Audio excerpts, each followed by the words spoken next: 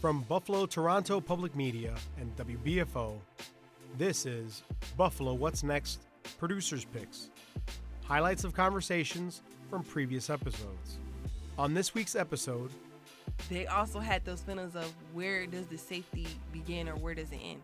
They didn't really know what was going on. Like when I had the initial circle sit down, they were just like, I'm scared to go to school. I'm scared to go grocery shop. I don't want to go to Tops at all. We'll hear from McCann from the Buffalo All-Star Extreme Dance and Cheer team. Next, like Dan was saying, to kind of like form this area of change or something different where we can gear the progression towards something different and better. From Healing Grounds Coffee and Sanctuary, Dan White and Asman Ndayisabwa. And finally, we're not just one style barbershop. We cut everybody here. We service everybody, everyone. You know what I mean? Kenny Harris and the crew from Signature Cutz.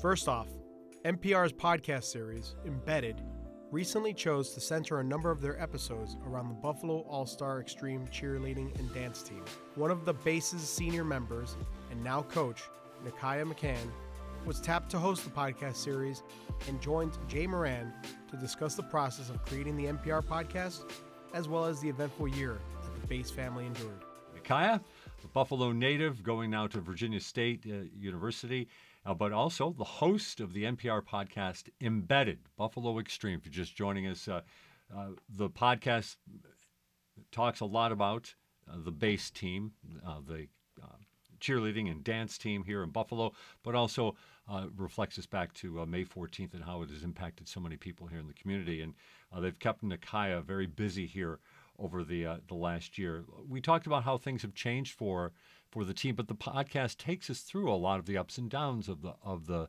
team over the last year, doesn't it? Yes, it does. So let's review a little bit. We're going to encourage people, obviously, to go check out the podcast for themselves, but give us a little taste of what went on for Base over the last year. For the last year, Base has honestly been through a roller coaster that's just nonstop. The first roller coaster was the mass shooting, and a lot of our girls live in the surrounding areas of Tops, that east side area, just common areas. And a lot of our kids also do either live directly, across the street or 2 blocks down. Given that, a lot of our girls either, one, stopped coming because it was just like, there's a lot of, it was just a lot of high emotions going on for a lot of them. And then, aside from the mass shooting, Auntie Annie decided to close that gym because of safety.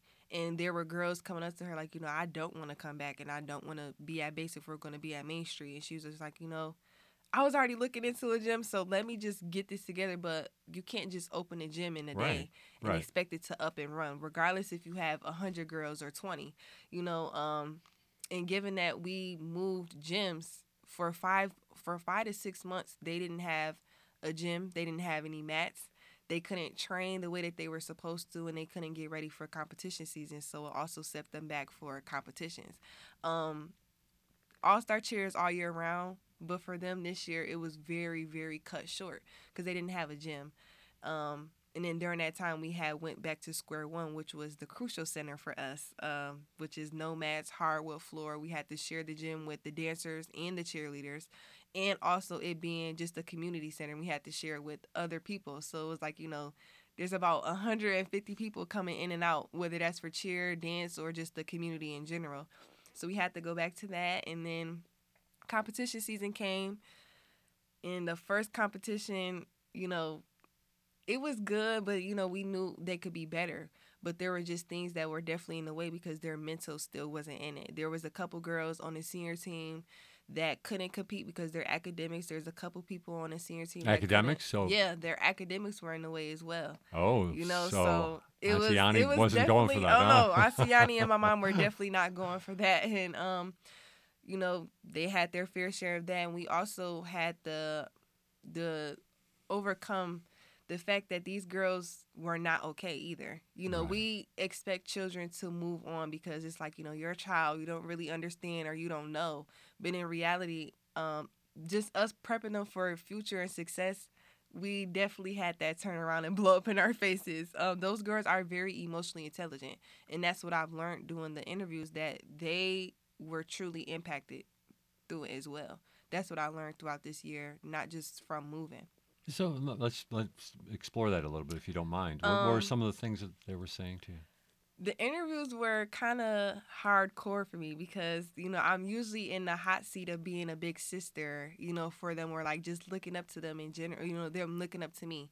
But in this situation, I was kind of more on the side of actually listening and talking to them, not only about cheer, like, oh, like, do this to make your jumps better. Now it was like, how are you? What's going on? Like, how do you feel? And were you picking up on cues where people were? Sometimes we say, "How are you?" and you might get, "Oh, I'm good." Yeah. Or I'm all right. Or I'm all right. Those are the answers that I get, the normal basic answers, which is, I'm fine, I'm cool, I'm good. And I was just like, no. I had to definitely kick in those podcast things, those interviewer things, which was like, oh, well, why do you feel fine? Like those, I had to keep coming back with questions with them because just one worded questions weren't working. Like, just the how are you? And then I got the blunt answer of, oh, I'm fine. And it was like, no, so I had to keep pulling that out of them. I just had to keep asking questions back to back to get the answers that I wanted, which was, I want you to tell me what's really wrong. And then it also just made it way better because I'm their big sister. It's not like they're talking to like my mom or Auntie Yanni. They're not talking to a parent, so they were way more open as well. Some of the interviews like Milani, for example, it only took like one interview and she was full on open, but there were other kids that were just like, I have to keep talking, I have to keep going. We did interviews with Nasir like twice, 3 times, because it was like the first interview was just so like, oh yeah, I'm fine, I'm good. And I'm just like, that's not how, I know her, that's not how she sounds, that's definitely not how she performs either. I just had to keep coming back. It was like, I'm not going to give up. And I know that they feel some type of way because it showed through their cheer performance. So so you could see then. Yeah, I could definitely see that. What did you see? Like when you say their cheer performance, what was missing? What can you see? How can you describe honestly, that? For a cheerleader, especially an all-star cheerleader, you get scored and judged off of just your performance in general. Like, even though you did the skill good, you have to perfect it. Like, you have to basically fit the part and look the part. You can't just slap lipstick and bow on somebody and expect them to go on the stage. It was kind of like we expected them to have lipstick and a bow on and put on a great performance. And then it was like, I'm used to this girl having the best facials and the like just that high energetic energy. That's what you're supposed to have when you're a cheerleader. You want to put on a show. You're a performer. But it was like dead. Like their faces were dead. Like a lot of stuff that they love to do, like normal, motions that we've specifically made up for them. They were just like super, just like not lazy, but it was like, this is not you, so what's really going on? Right. And what were you finding then? Like, so what's really going on? What were people? It sounds like you really have the interviewer's touch when it comes to digging. But then what came up of those conversations? What were you hearing? What came up out of those conversations was, one with like Milani. She was just like, I still feel some type of way. I watch the video and I still see, sometimes when I'll have to, because she has to go past Tops, every day. She's like, when I go past there, I just remember the video. And I'm like, that's not something that you should remember. And it was with Nicera. She was just like, my feelings are hurt. She also did lose somebody related as well. But she was just like, I'm not feeling okay. I'm not feeling okay at all, actually. I want to tell you what's wrong. And she told me, she was just like, I don't even want to go to a funeral. Like, I don't want to go to Tops. I don't want to go to base. I don't want to go anywhere. Why should I have to go somewhere where I don't feel comfortable? Then some of the girls were also involved in schools where it was just like, even after that, there were like silly pranks, like, oh, well, I'm going to come up to your school and do this. And then it was like, they also had those feelings of, where does the safety begin or where does it end? They didn't really know what was going on. Like, when I had the initial circle sit down, they were just like, I'm scared to go to school. I'm scared to go grocery shopping now. I don't want to go to Wegmans with my mom. I don't want to go to Tops at all. I tell my mom to keep me home when we go grocery shopping. And it was like, no. Like, those are the things I started finding out when we started getting into it a little bit more. Those are not answers that I got the first time around when we did that initial circle up. So it took them a couple months to get like deeply embedded in their feelings. And I was like, let me try talking to the girls. And that's just really where it all jump started. Wow. It's interesting to hear how you're saying that it's not a surprise to hear that young people are impacted, but yet at the same time, we're not necessarily hearing from the young people of Buffalo about this. We've done dozens of interviews here, obviously, with a lot of different people, and we've had great conversations about it. But young people, these are the people that we need to take over next. And that's exactly why I said it a couple times, like in the podcast. Their voices need to be heard.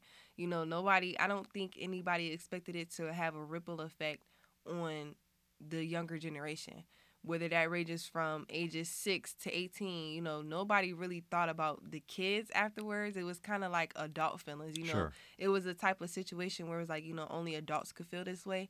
And it was in reality, it was kind of like I was seeing it firsthand at base that it was like, no, these kids they feel some type of way too. I also feel a way.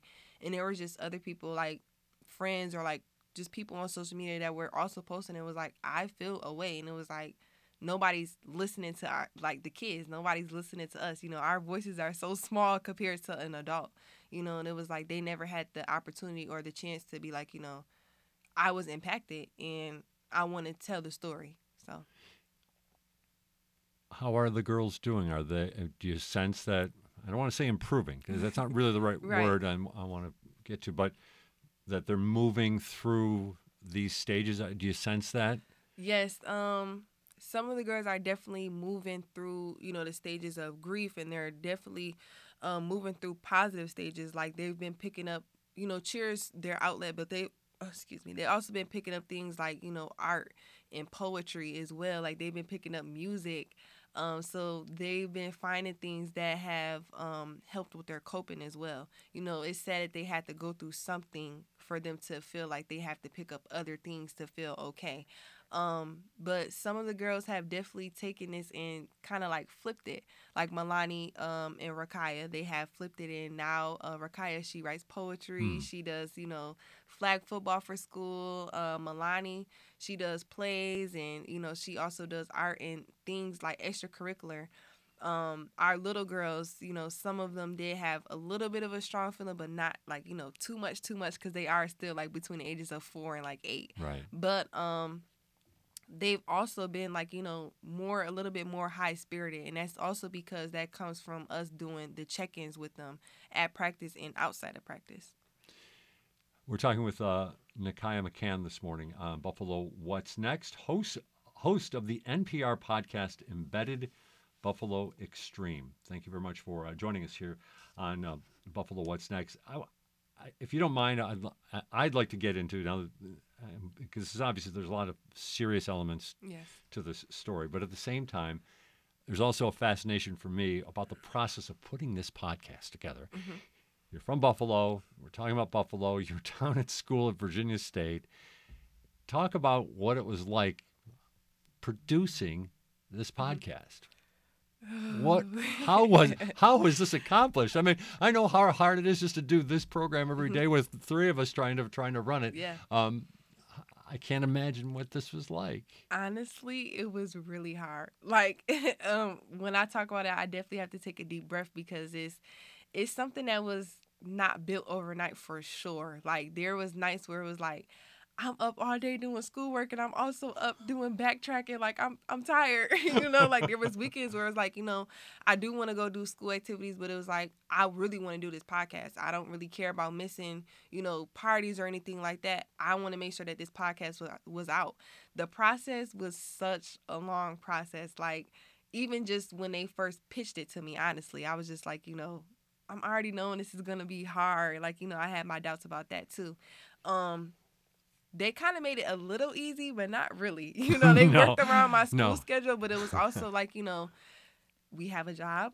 We have to get this out. Like it was like, there was hours of taping. There was hours of conversation. There was times where I had to take breaks in between. That's just like, it's too intense. There was times like that. The initial process of it is just, it felt like I went through the alphabet, A through Z, honestly. Like, I went through every, emotion. I went through every, like, mental challenge as well, and just physical. I'm not used to really talking in front of a microphone and having it, in my face when I say anything. And also, like, just the personal effect of it. Just, we're not used to having any type of media or anything, or, I'm not used to having to talk with, my aunt and my mom with a microphone. And also just getting those interviews too was really hard because they're in school and I'm in school. I'm out of state. So it was like, whenever I had time to, I was like, I had this free weekend. Let's go to Buffalo. Let's try to do this, So the you and a process- producer would come to Buffalo Yes, then? yes, she would. And it was hard because it was like on days that I was like completely free, they weren't, and it was like days that they were completely free, I weren't, and then just me having to come back and forth from Buffalo, and then I went to a competition, and then I went to Florida. It was really hard trying to balance school and the podcast because it was like there's no way I could make this 50-50. It was kind of like 100% and 100%. I can't fail school and I can't fail this podcast. So it was like, it was a constant, battle of trying to balance everything. And it was definitely hard because it was nights where I was like, I have to do my schoolwork early in the morning just so we can get this all done by tonight, And also when I was coming back to Buffalo, we had times where it was like, we're meeting at 11 a.m. and we wouldn't get done recording and taping and getting everything together until 12 a.m. Like the next, 12 a.m. Like those are full, shifts. There's breaks in between, of course, but nobody expects you to record in that much time. Then I only had probably like 2 to 3 times where I was in the studio. Most of it was Zoom work. Most of it was just trying to get in person, but most of it was Zoom work, and the other half was like recorded tapes from them and recorded tapes from me, and they sent me with a recorder, and I'm just like, what do I do with this? What's going on? Like, I was hearing about levels, and I'm hearing about different words and vocabulary, and I'm like, okay, I see what this is going to be. It's definitely going to be a big roller coaster, but I'm ready for it. It was one of those roller coasters that you're not scared of. It was kind of like a kiddie roller coaster, but it wasn't like, it was just like that because it was like a kiddie roller coaster, but it was like with a huge ride. Like, it just was an ongoing Kept going. one. Like, it just was the fear of it being a huge roller coaster, but in a kiddie manner. So Gotcha. that's just kind of how it felt. And then you actually went down to the NPR studios in Washington? Yes, I went down to NPR studios in Washington for 3 days, and out of those 3 days, we worked. I was in the studio recording. I did interviews, but they made it a very comfortable process. Like, if I didn't want to talk about anything at the time, that was a free space for me not to. There was also times where it's like, if I need a mental day, I had a mental day. There were when I was in DC, they made it very comfortable for me. Like, Raina and Andrew, they definitely made it very, very comfortable. Like, just the whole schedule in general. And also just seeing how NPR honestly works is kind of weird too, because it was like people working below, and it was also people working in the studios. I'm walking past studios. There's things that I listen to on social media that is based there, like the Tiny Desk, and I was like, oh my God, like I was kind of fangirling, definitely. And just seeing like a big studio like that, it was kind of weird for me because I classify myself as like a small city girl from Buffalo. Like, you don't expect yourself to go from Buffalo to a national podcast, especially, and then go to one of their headquarters in DC. Like, you don't expect that. Yeah. So it was new. Next up on Producers Picks, you'll hear from the individuals responsible for Healing Grounds Coffee and Sanctuary. Dan White and Asman Ndayisabwa spoke with Thomas O'Neill White to talk about the community space they're creating in the west side of Buffalo, all centered around a warm cup of coffee. I think people in the neighborhood fondly remember Sweetness 7, and that's the space Healing Grounds resides in now. Do you feel like you're bringing the old vibe back that Sweetness had, or are you going about it differently? I think we're going about it a little differently. We're bringing in a different community, and we're bringing in a different group of people. We're also, uniting everybody that's in the area, trying to make something that's something similar to what Sweetness 7 had, but it's going to be more inclusive and more geared towards health and mind and body. What in by different community? What do you mean by that? Yeah, so we have groups from Cafe Aroma, which is another cafe up the street, and there are people that are interested in what we're creating down here, so they're looking to support us in any way they can. They've been helping us with moving bricks outside of the building that we've been cleaning up, and there's a lot of community that's being brought together along with this. Yeah, you both talked about there a lot of blood, sweat, and tears that went into this project. So I've read Healing Grounds being called a worker cooperative that bucks the hierarchical nature of the played out corporate workplace. Is that the idea you're going for, and what does that mean? We don't often think of cafes as a corporate workplace in any way. Yeah. So we are a worker cooperative, which gives an opportunity for not only myself and Osman to be owners of this business, but it gives the people that work for us, our employees, a path to worker ownership. So, your typical job, like if you're an employee, you're never going to own it unless and even if you become the CEO, that doesn't necessarily mean you own it. So this really gives an opportunity for people to take power back over their labor and feel valued in the workplace. And, you don't necessarily think of cafes as a corporate place, but, Starbucks is probably like the most corporate cafe, or more so a coffee shop that you could think of. But yeah, when I go to a Starbucks, which I don't, but anytime I've been in a Starbucks, it's very like cold feeling environment. Everyone's in their own worlds, like not talking to each other, which is fine. And sometimes cafes are good places to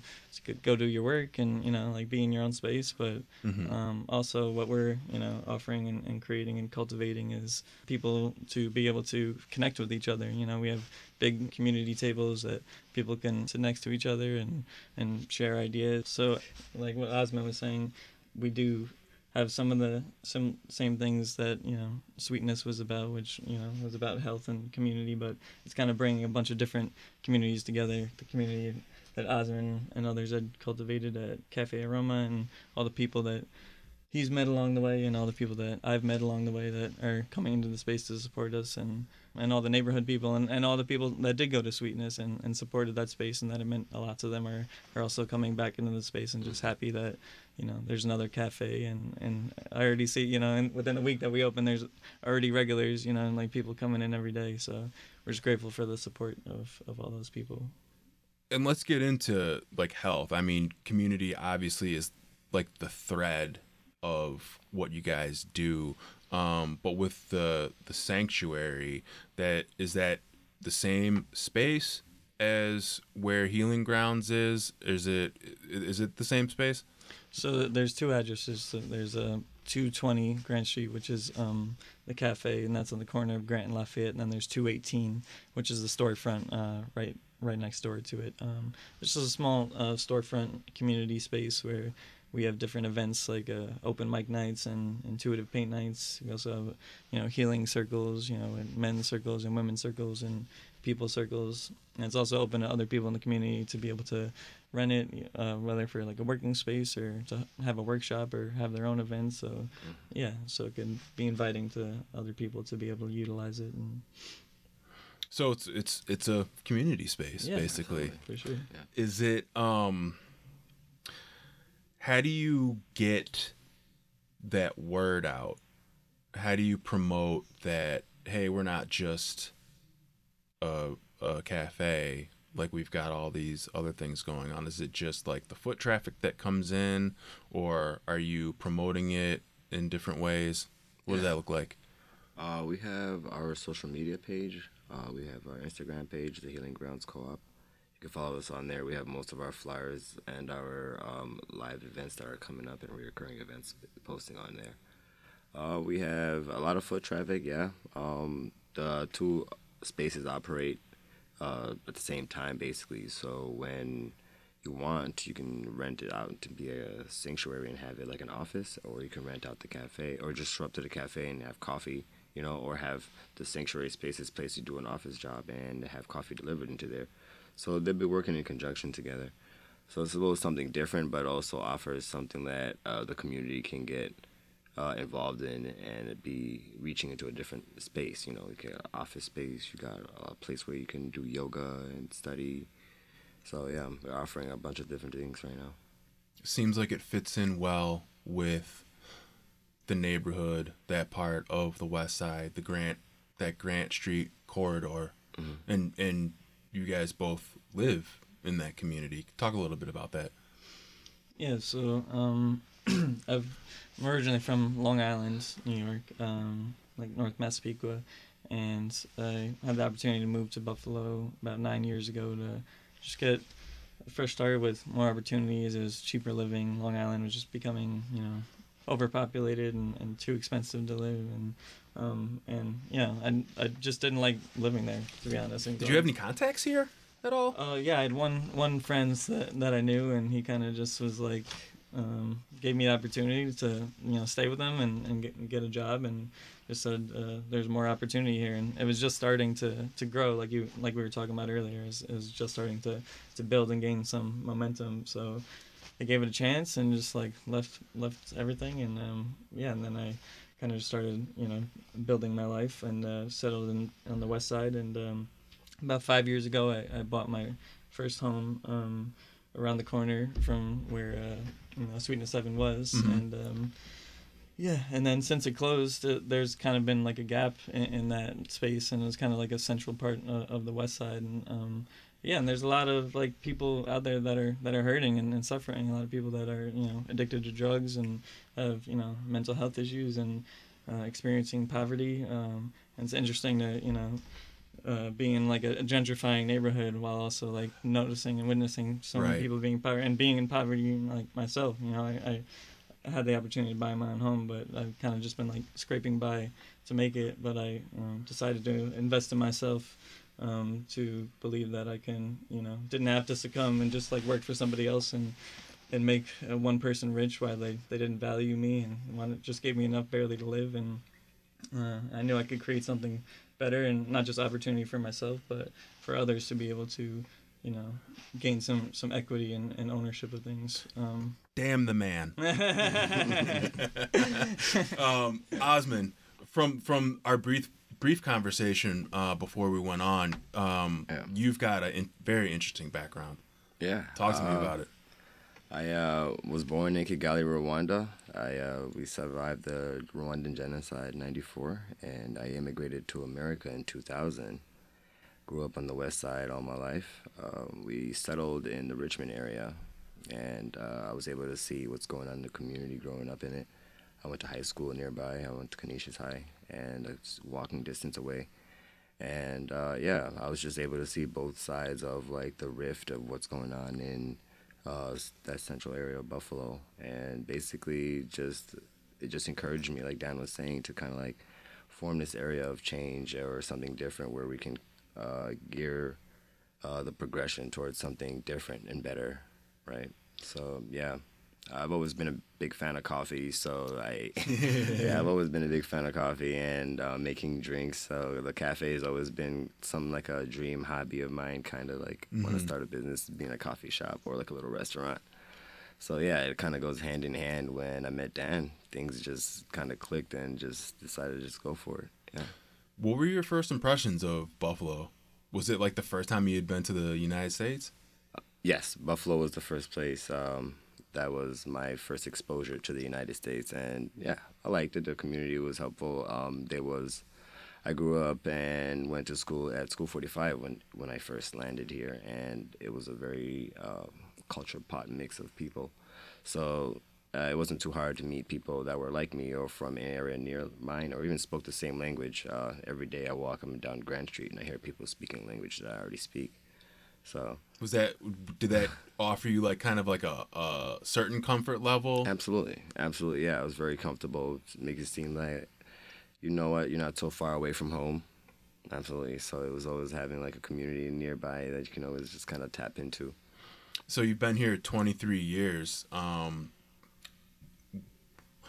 What are your feelings of the city now as compared to when you first moved here? How old were you when you first moved here? I was 7 when I first moved here. Okay. Landed in somewhere around September. So yeah, I was 7 years old. When I first got the impression of Buffalo, it was new, of course, and my friends were always supportive of me and inclusive of me and making sure that I was feeling welcomed into this country. So I never really grew up with a negative outlook on just being away from home. Yeah, so it was always something that I always had backup in and support. You know.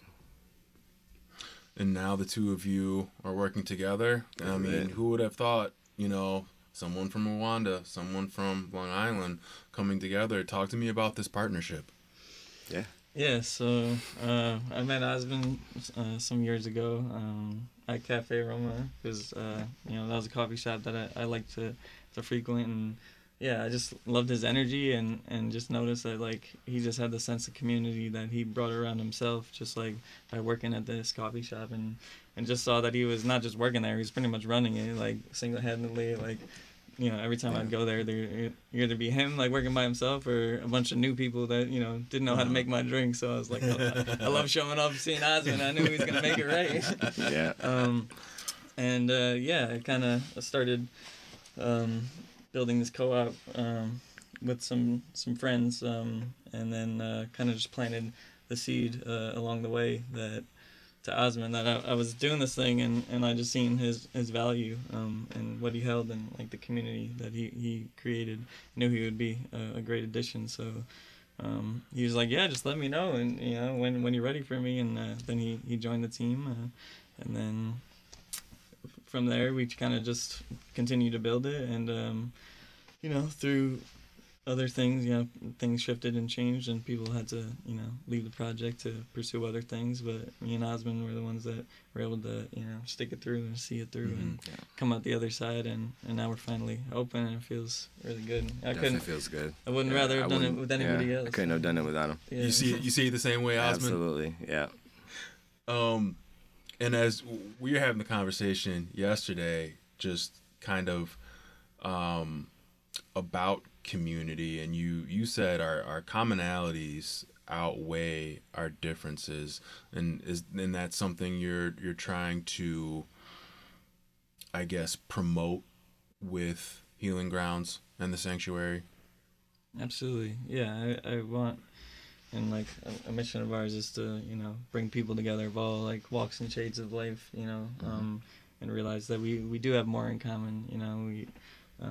We're all humans, I believe like we're all part of the human race, and race has been a thing to like pin us against each other to make us think that we're different because of outside appearances. But really when it comes down to it, we all have a heart, and I believe in a soul, and I feel like we're all connected, and we live on this earth that is our home, and and I think it's important for us to be able to come together, because like when we come together we could build so many great things, but when we're isolated and apart, like through COVID and all that, it's like it keeps us disconnected, and it's hard. I feel like community and connection is an essential part of life, and I feel like we all need that, and the more that we realize we do have more in common than our differences, and we'll be able to come up together. Yeah, and this could be like an opportunity to basically like you were saying earlier, like how I was basically welcomed to, or my experience were when I was welcomed to America and Buffalo. This could be an opportunity for me to basically share the community that I've gathered or cultivated with the rest of the community through Healing Grounds. Yeah. Is that a lot of work? No, not really. Cultivating that community? Absolutely not. You're just going out, you're being friends with people, you're meeting people that are very interesting, you work together on certain projects. There's a lot of people that I've worked with art projects on, installments, or even just any ideas of things that I feel that are important to me, and these people back me up on, and boom, you have a community and you've cultivated something. Yeah. Are you an artist too? I am an artist, yeah. I draw, I sketch, I paint, I do digital art, traditional art. I'd like to get into sculpting. So that's probably one medium I haven't tried, but yeah, I'm pretty handy with most mediums. One thing that, you know, that I haven't got into that, you know, I'm looking at my question list right now. The people want to know what's on the menu. Oh yeah, we got healthy food. Everything is gonna be basically organic and very healthy. We're gonna have rutabaga pancakes, French toast, breakfast served foods like wraps, sandwiches, tempeh BLTs. Why don't you name out some of our specialties then? Yeah. So like the whole idea behind the cafe is very like holistic approach to things. So, you know, being very intentional of like all the ingredients that go in everything, down to like the spices, you know, being all organic, and, you know, using like extra virgin olive oil instead of like your typical vegetable oil. Right. And you know, sourcing things like locally, you know, from, you know, either local farms or trying to keep, you know, the local food chain shortened, and supporting, you know, smaller companies. But yeah, like our breakfast sandwiches are definitely like a signature. I know from Long Island, you know, coming from Long Island, it's like that was my thing. A bacon, egg, and cheese is like, you know, everything. When I first came to Buffalo, I was on the hunt and I was searching, and I you know, couldn't find the one that was, you know, it for me. So I was like, I just got to open my own place, and Yeah. So, but it's got a different twist on it.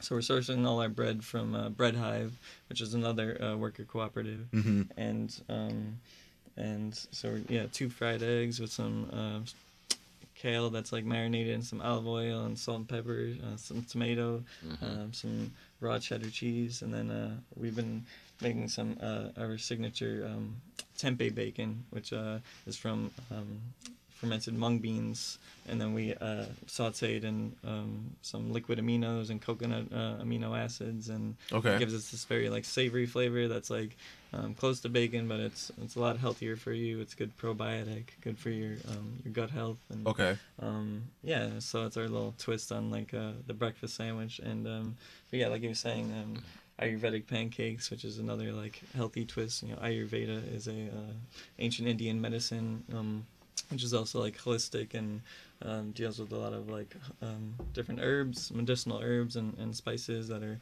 you know, healing to the body. So there's a lot of that infused in what we're offering. So the batter's made from oats instead of flour, so it's gluten free.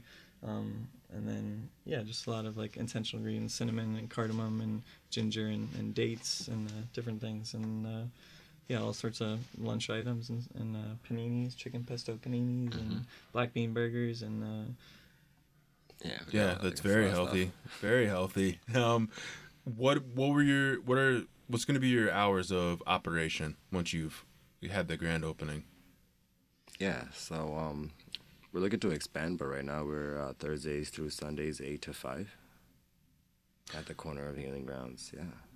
And then the grand opening, Saturday, July 1st. Anything, I mean, obviously it's a grand opening, but is there anything like special that you got going on? Yeah, it's going to be a special all-day event. We'll be open initially from like 8 to 12, just our like normal hours to serve breakfast, and then from 12 on into the night, where we'll have people performing throughout the day, different like local performers playing inside music. the cafe or at the sanctuary? At the sanctuary, but like we'll be utilizing both spaces for people to be able to, you know, get some food and some drinks, and it'll be art, and yeah, just a lot of local artists and people coming together, and so it'll be a big event. It'll be lots of fun, and yeah, we're excited for it. Me too. Yeah. And the feedback from the community, all positive? Yeah, so far it's been incredible. You know, hearing anyone say like this is the best omelet I ever had, or the best coffee I ever had, or you know, and just like being like, oh, I'm gonna be coming here every day, just like, and to see my friends and you know, the people that work with us, their families, and coming in the space, and just like it just like fills my soul, and yeah, I'm just happy to finally be in this part of like being open to the public and serving up some good food and medicine. Where do you see Healing Grounds and the sanctuary in 5 years, 10 years, 20 years? I can see it as being like the central hub of where the go-to like coffee spot to go and like conversate with friends and hang out, or even like something more serious. You want like something secluded in an office area where you can just go and focus, and we can just transform it into that. Or even have it be like, oh, this is my yoga studio. I'm gonna go and practice some yoga, go meditate, or even go see my bi-weekly open mic nights. You know, so I see it being like a lot of things that fosters to the community, and the flexibility of the space being able to be rented out to anything that the community basically asks for is something that is going to be a strength for us, basically. Yeah. And Dan? Yeah, I'm definitely ambitious and a big dreamer, but I like to just dream bigger than however big I think I can dream. But yeah, I would like to potentially own the building that the cafe's in, and just have that be like a cooperative space in general. And I feel like the cooperative movement is building a lot of momentum in Buffalo, and just started with one some years ago, and thanks to Cooperation Buffalo, which is one of our partners that has been helping us to make this possible, and they're like an incubator for co-ops, and it just builds a little community amongst us too. Like you said, we're working with Bread Hive and Extra Pizza, and a lot of different cooperatives that are coming up. But yeah, and I also see us potentially having some more spaces, some more healing grounds, cafes popping up throughout the city, and would eventually love to get some lands, collectively, and have our own farm, and really be like a full farm to table, restaurant, and show that we can support and sustain ourselves, because sustainability is one of our main things, and how So the last question, and I ask this of every guest, very broad question, but what does Buffalo need? Better coffee, good food, yeah, and the community. All right, by better coffee, what do you mean? Well, prepared properly, obviously, and served properly. It's not just curating beans and saying you're going to toss it into a machine, you're going to make good coffee. You got to have a good machine. You got to understand how to work it. You got to understand how to operate, and if you're making espresso, the proper temperatures and the proper pressures. And if you're just making drip coffee, you got to have a proper recipe. So, a better tasting coffee. A better tasting drink, the science of coffee coming at you. Right. And Dan? I would say healing and intention. I think, like I was saying earlier, there's a lot of people that are hurting and suffering, and a lot of what people just need is, to feel loved and valued and cared for,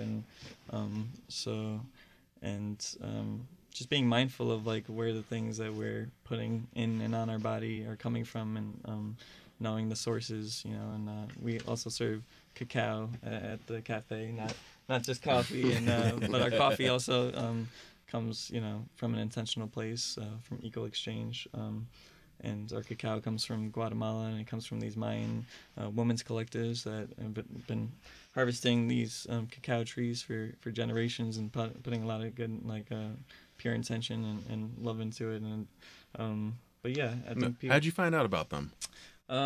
So a friend of mine had basically, he was holding cacao ceremonies during COVID, during the lockdown. So this time where we're supposed to be isolated from each other, he was actually bringing people together through it all, and being safe and cautious, of course. But and then I drank this cacao, which is pretty much just chocolate in its most pure form, and it just kind of planted a seed in my mind, and helped me to get in touch deeper with myself, and sent me on this spiritual journey. And then I ended up going to Guatemala and connecting with the people down there, and through Cacao Source and the women's collectives. And yeah, it's just a really beautiful intentional beverage that it's kind of like coffee in a way. It gives you some good energy and good feelings, but yeah, it helps you to sustain that energy throughout the day, and has a lot of health benefits. So.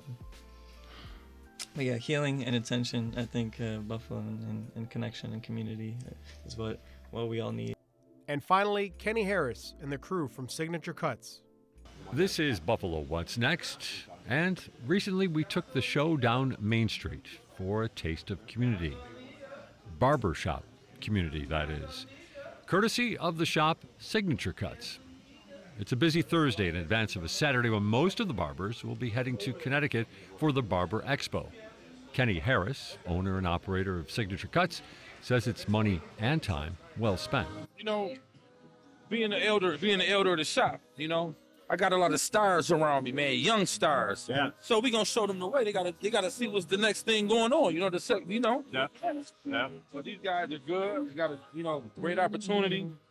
The business is actually starting to flourish on a whole nother level. As far as just more corporate, you know what I mean? As far as just we got all walks of life that comes by here. You know what I mean? Like we're not just one style barbershop. We cut everybody here. We service everybody, everyone. You know what I mean? So it's a good opportunity, man, for everybody, man. I call us the melting pot of Buffalo. You know, we the melting pot of Buffalo. You're never gonna see all kind of nationalities and walks of race in one area consistently. Right. That's what we do. And that's what we build. That's what we about. You know what I mean? All 11 barbers are busy. It's craft. It's performance art. This is Tarika Moppins. We spoke this winter, not long after she and her coworkers pulled people from the Christmas blizzard for a weekend, safe and alive, in a barbershop. And how's business been today? Business been busy today. Tomorrow's probably going to be a little bit more busier because we all leaving for the Barber Expo Saturday. So everybody really wanted to book their appointments for Friday. So it's pretty busy for us.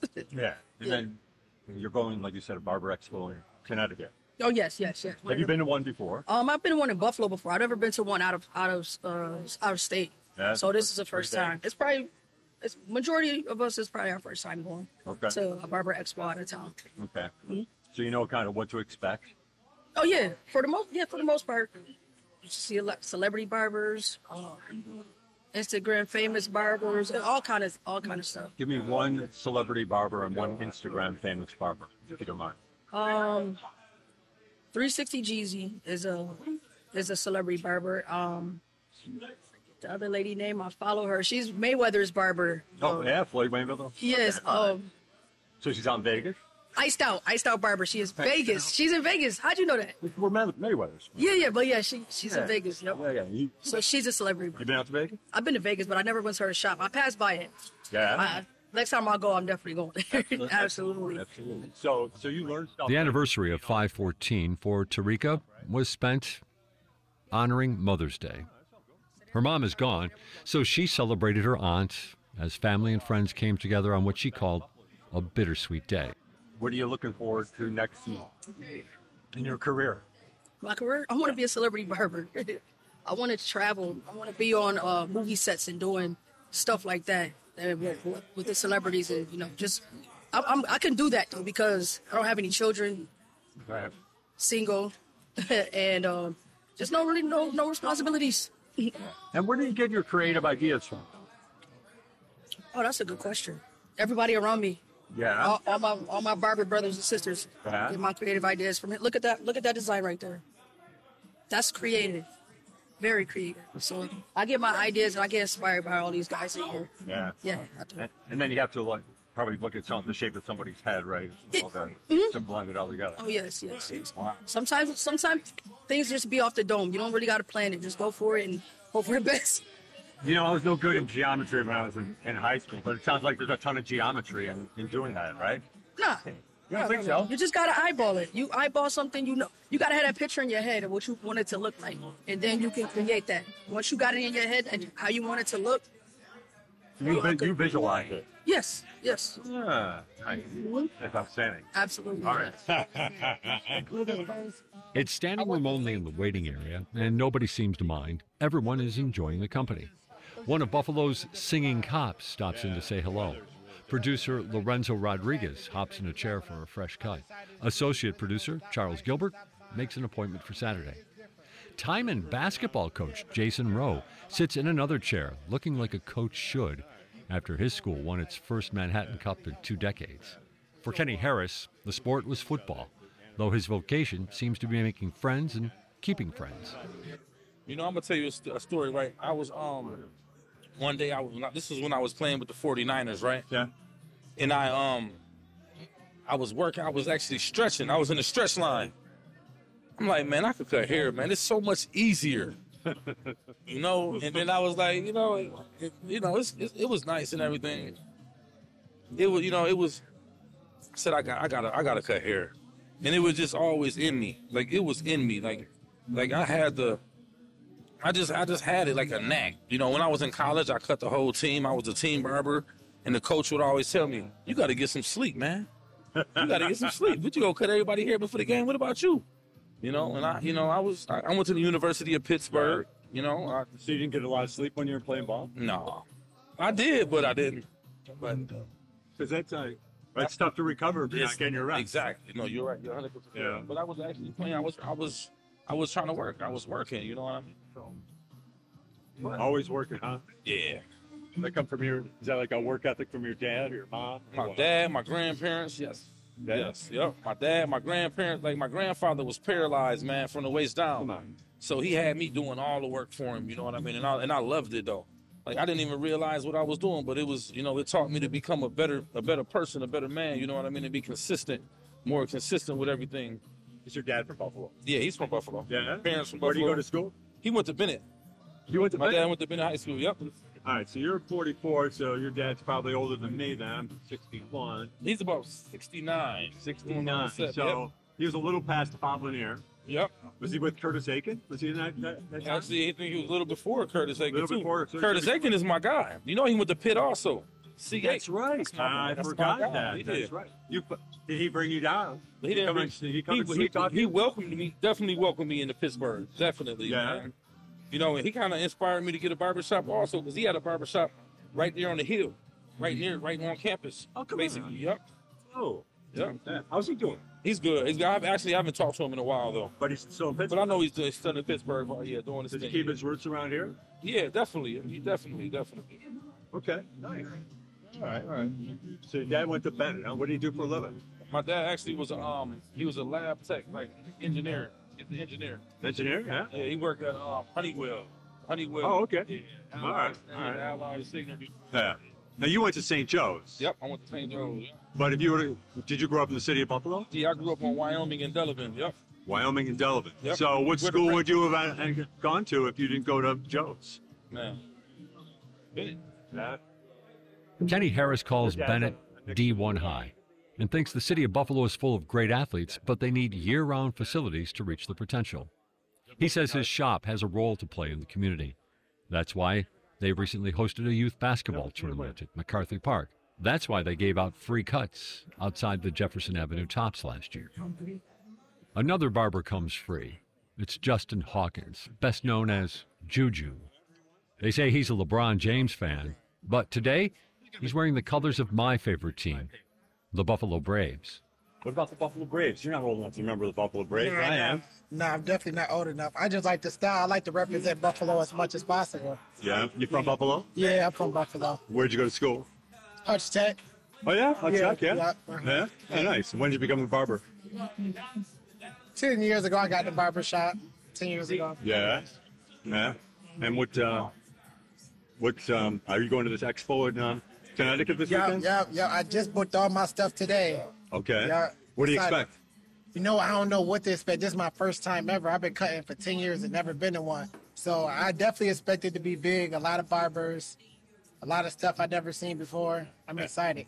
Yeah, is it a way of getting a look at other people's ideas and maybe use it on your own? Exactly, because I'm super creative, so I like to see what other people go do and see what type of creativity that could involve in me. Like, so if I see something, I'm like, okay, I can put certain things together and be like, okay, I can do that now. So do you visualize the design that you're going to do For sure. before you go? Yeah. For sure, yeah.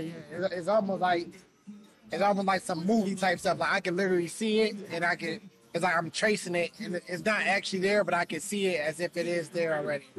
Wow. Yeah. Now, did you ever were you able to do that with drawing? Yeah, so I was always really good at drawing. Oh. Yep, so it transferred naturally to barbering. Okay. Yeah. All right. Okay, that makes sense. Yeah. So when I was first coming up, like as a barber, that was like one of the first things I actually did was like draw designs to build up my clientele until I got good at the other stuff. 'Cause that stuff came naturally to me. Wow. Yeah. Yeah. And like the instruments, there were no problem learning the instruments and the blades and stuff like that. Surprisingly, no, it was pretty easy. No cutting? Nobody got cut? No. I couldn't do it. There's not a chance now. For real. It's difficult. I wouldn't advise somebody just to jump in and try it, but for me, it came naturally. Yeah. I feel like that's certain stuff don't come natural for everybody. Like, it might not be what came natural for me, but it might be another area of cutting hair that come natural for everybody. I think it's interesting that you can visualize it like that. Yeah. I don't think a lot of people can do that. Right. I don't think so either. So yeah, I like that. I like that I'm able to do that. Yeah. Okay. All right. Yeah. So how's business been? It's been really good. Yeah? Yeah, it's been really good. I had a side of clientele for at least like 8 years now, so business is usually always good for me. Yeah. Yeah, for real. Yeah. How many days a week do you work then? 6. You work 6 Monday through Saturday. Yeah, Monday through Saturday, take off Sunday. And I do have shorter days like Monday, Wednesday, Tuesday. Monday, Tuesday, Wednesday, I have shorter days. And then like Thursday, Friday, Saturday, I'm here all day. Oh, okay. So you can cut out a little early on the other day. Exactly. Makes up for it a little bit. Exactly, yeah. And those are slower days. People usually want a haircut for the weekend. So Thursday, Friday, like today, Thursday, I got in at 8:20. I'll probably be here to 7 o'clock. Hey, like, so one other thing, about the business. You gotta take care of all your expenses and all that stuff, right? How do you do that? So I actually just got my LLC probably 2 months ago, and now I'm figuring out now. But now I got a business bank account and I got a business credit card. And I just do all my expenses all through the business credit card. Okay, so it's all right there, like it's all in one spot. So the business credit card is also through the business bank account, so everything is in one account. So it's actually a lot more simple because now all the transactions on that card is just my expenses. So it's actually simple for me. I got to figure that out because stuff beats me up. I YouTube everything, so I look into all that stuff to figure out what's the best way to do it. Yeah, you learn off of YouTube. Yeah, everything. I learned how to cut hair off of YouTube. I never went to barber school. Yeah, I learned off of YouTube. I learned everything off of YouTube. That's incredible. That is really, really incredible. Wow. Nice. Well, very good. Nice talking to you. Thank you. I appreciate it. We thank you for joining us. This has been Buffalo What's Next, Producer's Picks. We'd like to thank all our guests this week, including Nakaya McCann from Buffalo Extreme, Dan White and Asman Ndayisabwa from Healing Grounds, and the crew at Signature Cutz. As a reminder, Buffalo What's Next airs on WBFO every weekday, 10 to 11, and with a re-airing each weeknight at 9 p.m. Also, each episode of Buffalo What's Next is also available wherever you get your podcasts, as well as the Amplify BTPM app, and also on demand at WBFO.org. I'm Lorenzo Rodriguez. Thank you very much for listening. This has been Buffalo What's Next on WBFO and WBFO HD1 Buffalo, WOLN Olean, and WUBJ Jamestown, your NPR station. This is WBFO History Bite, bringing you a peek into significant historical events for the week of June 26th through July 2nd. I'm your host and WBFO Program Director Tom Barrich. This is one of the more recent ones I brought up. New York legalizes equal marriage on June 26, 2011. And taking a cue from New York, the U.S. Supreme Court follows suit and legalizes equal marriage nationwide on June 26, 2015. June 27, 1986, a new band advertises in the Buffalo News about a local show with their very first time playing out at the Continental in Buffalo. That band, the Goo Goo Dolls. June 29, 1894, writer of White Fang and The Call of the Wild, Jack London, is sentenced to 30 days in the Erie County Penitentiary for vagrancy. July 1st, 1936, the Buffalo Philharmonic Orchestra, the world-famous BPO, incorporated on this date. And one more fact here, while the idea of electric vehicles may seem like a new idea, the very first EV tested for the U.S. Postal Service occurred on July 2nd, 1899. You've been listening to the WBFO History Bite. Discover more stories about Western New York's past on the Buffalo History Museum's website. Learn more at buffalohistory.org. For WBFO, I'm Tom Barrich.